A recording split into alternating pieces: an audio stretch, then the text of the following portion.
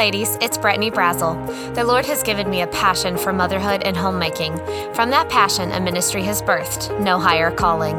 There is no higher calling on my life than to be wife to Simeon and mama to my littles. I still have so much to learn, but as I continue to grow, it is my desire to share the truths God is teaching me. Hey ladies, welcome back to the No Higher Calling podcast.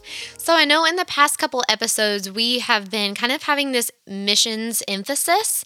And so this is going to be the last episode as we kind of wrap up some of that topic. Just something that I was reading my Bible and the Lord kind of made stand out to me. And so I've been just doing a little personal study kind of on this topic, which led me into some different interesting statistics and some stuff that I'm going to share with you on today's podcast episode.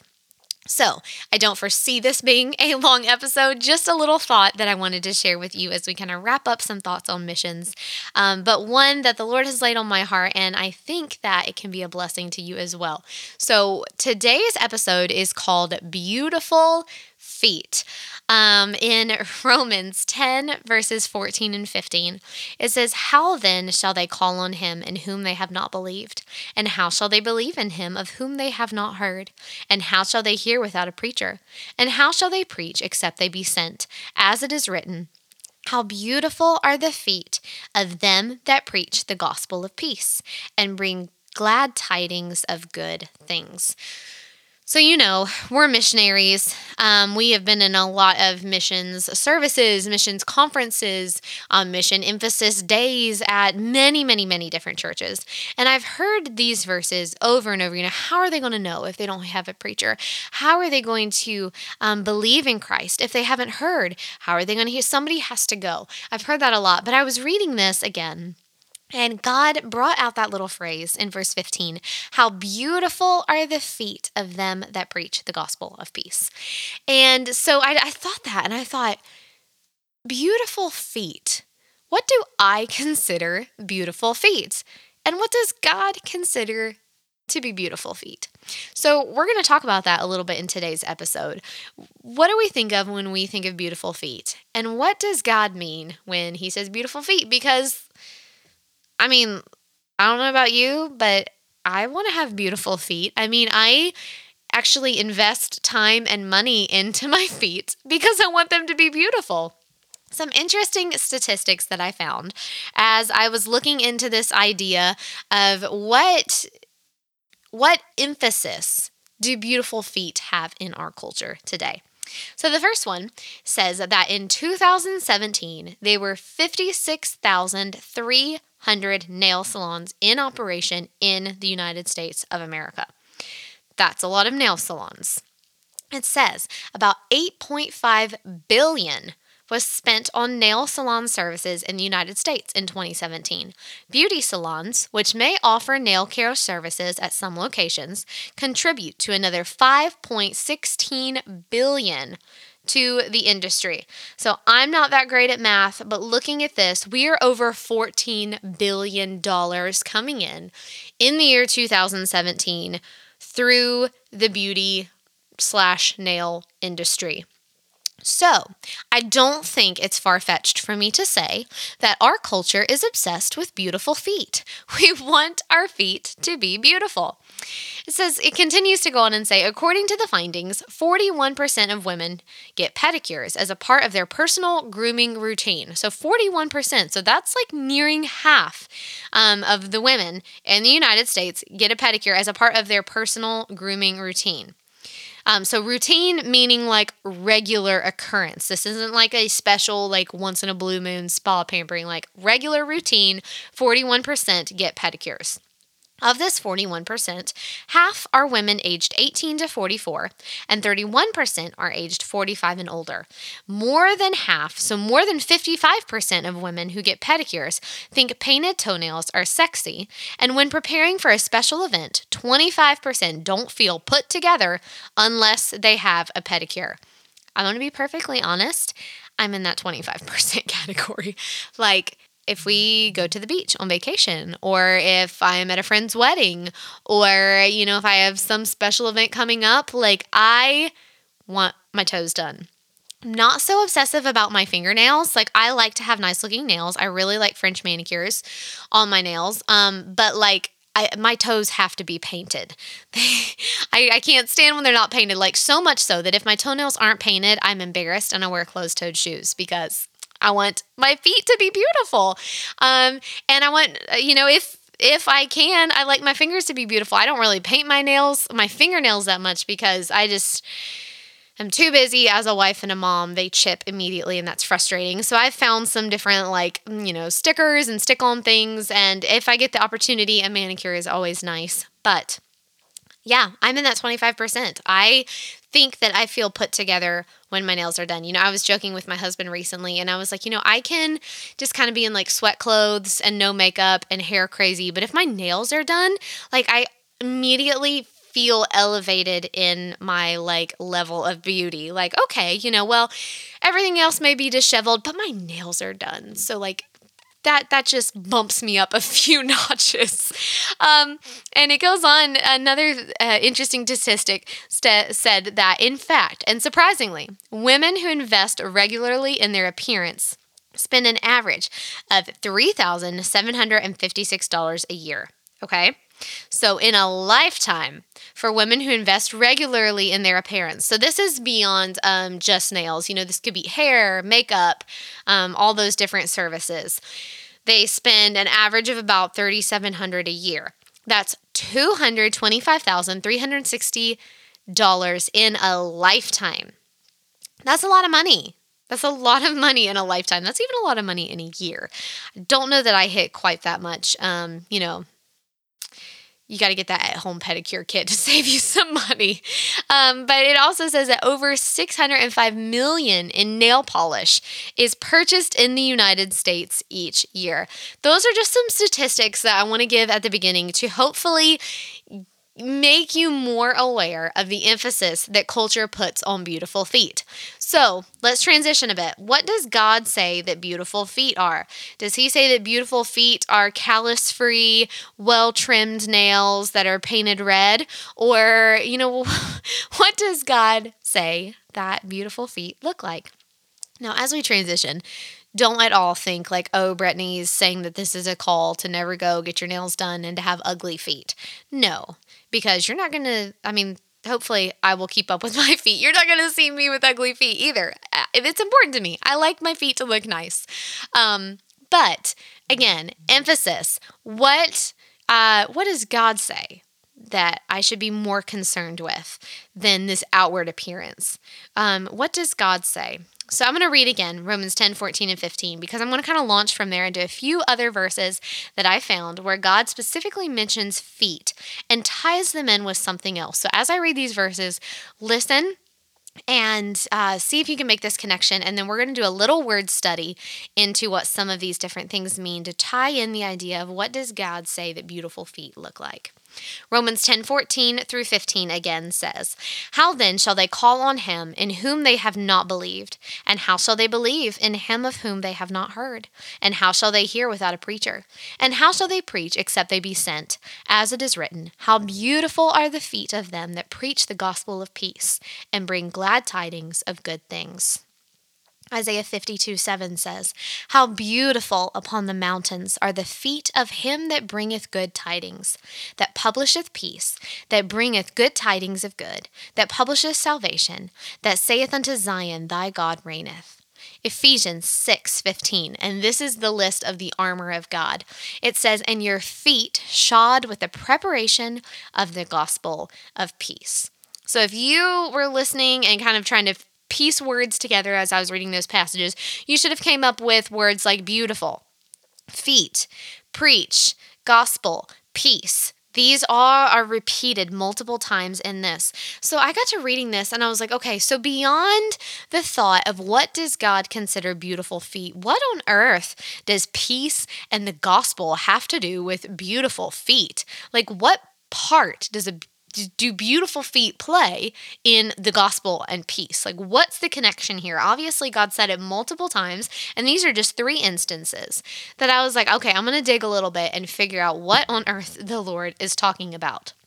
So, the first one is beautiful. Let's define this a little bit. So, in the Greek, beautiful is translated with horios. So, this means belonging to the right hour or season, timely. So when God is talking here about beautiful feet, he's not talking about perfectly manicured, painted, lovely feet. He's talking about that these feet are beautiful because they belong to the right hour or season, that it is timely.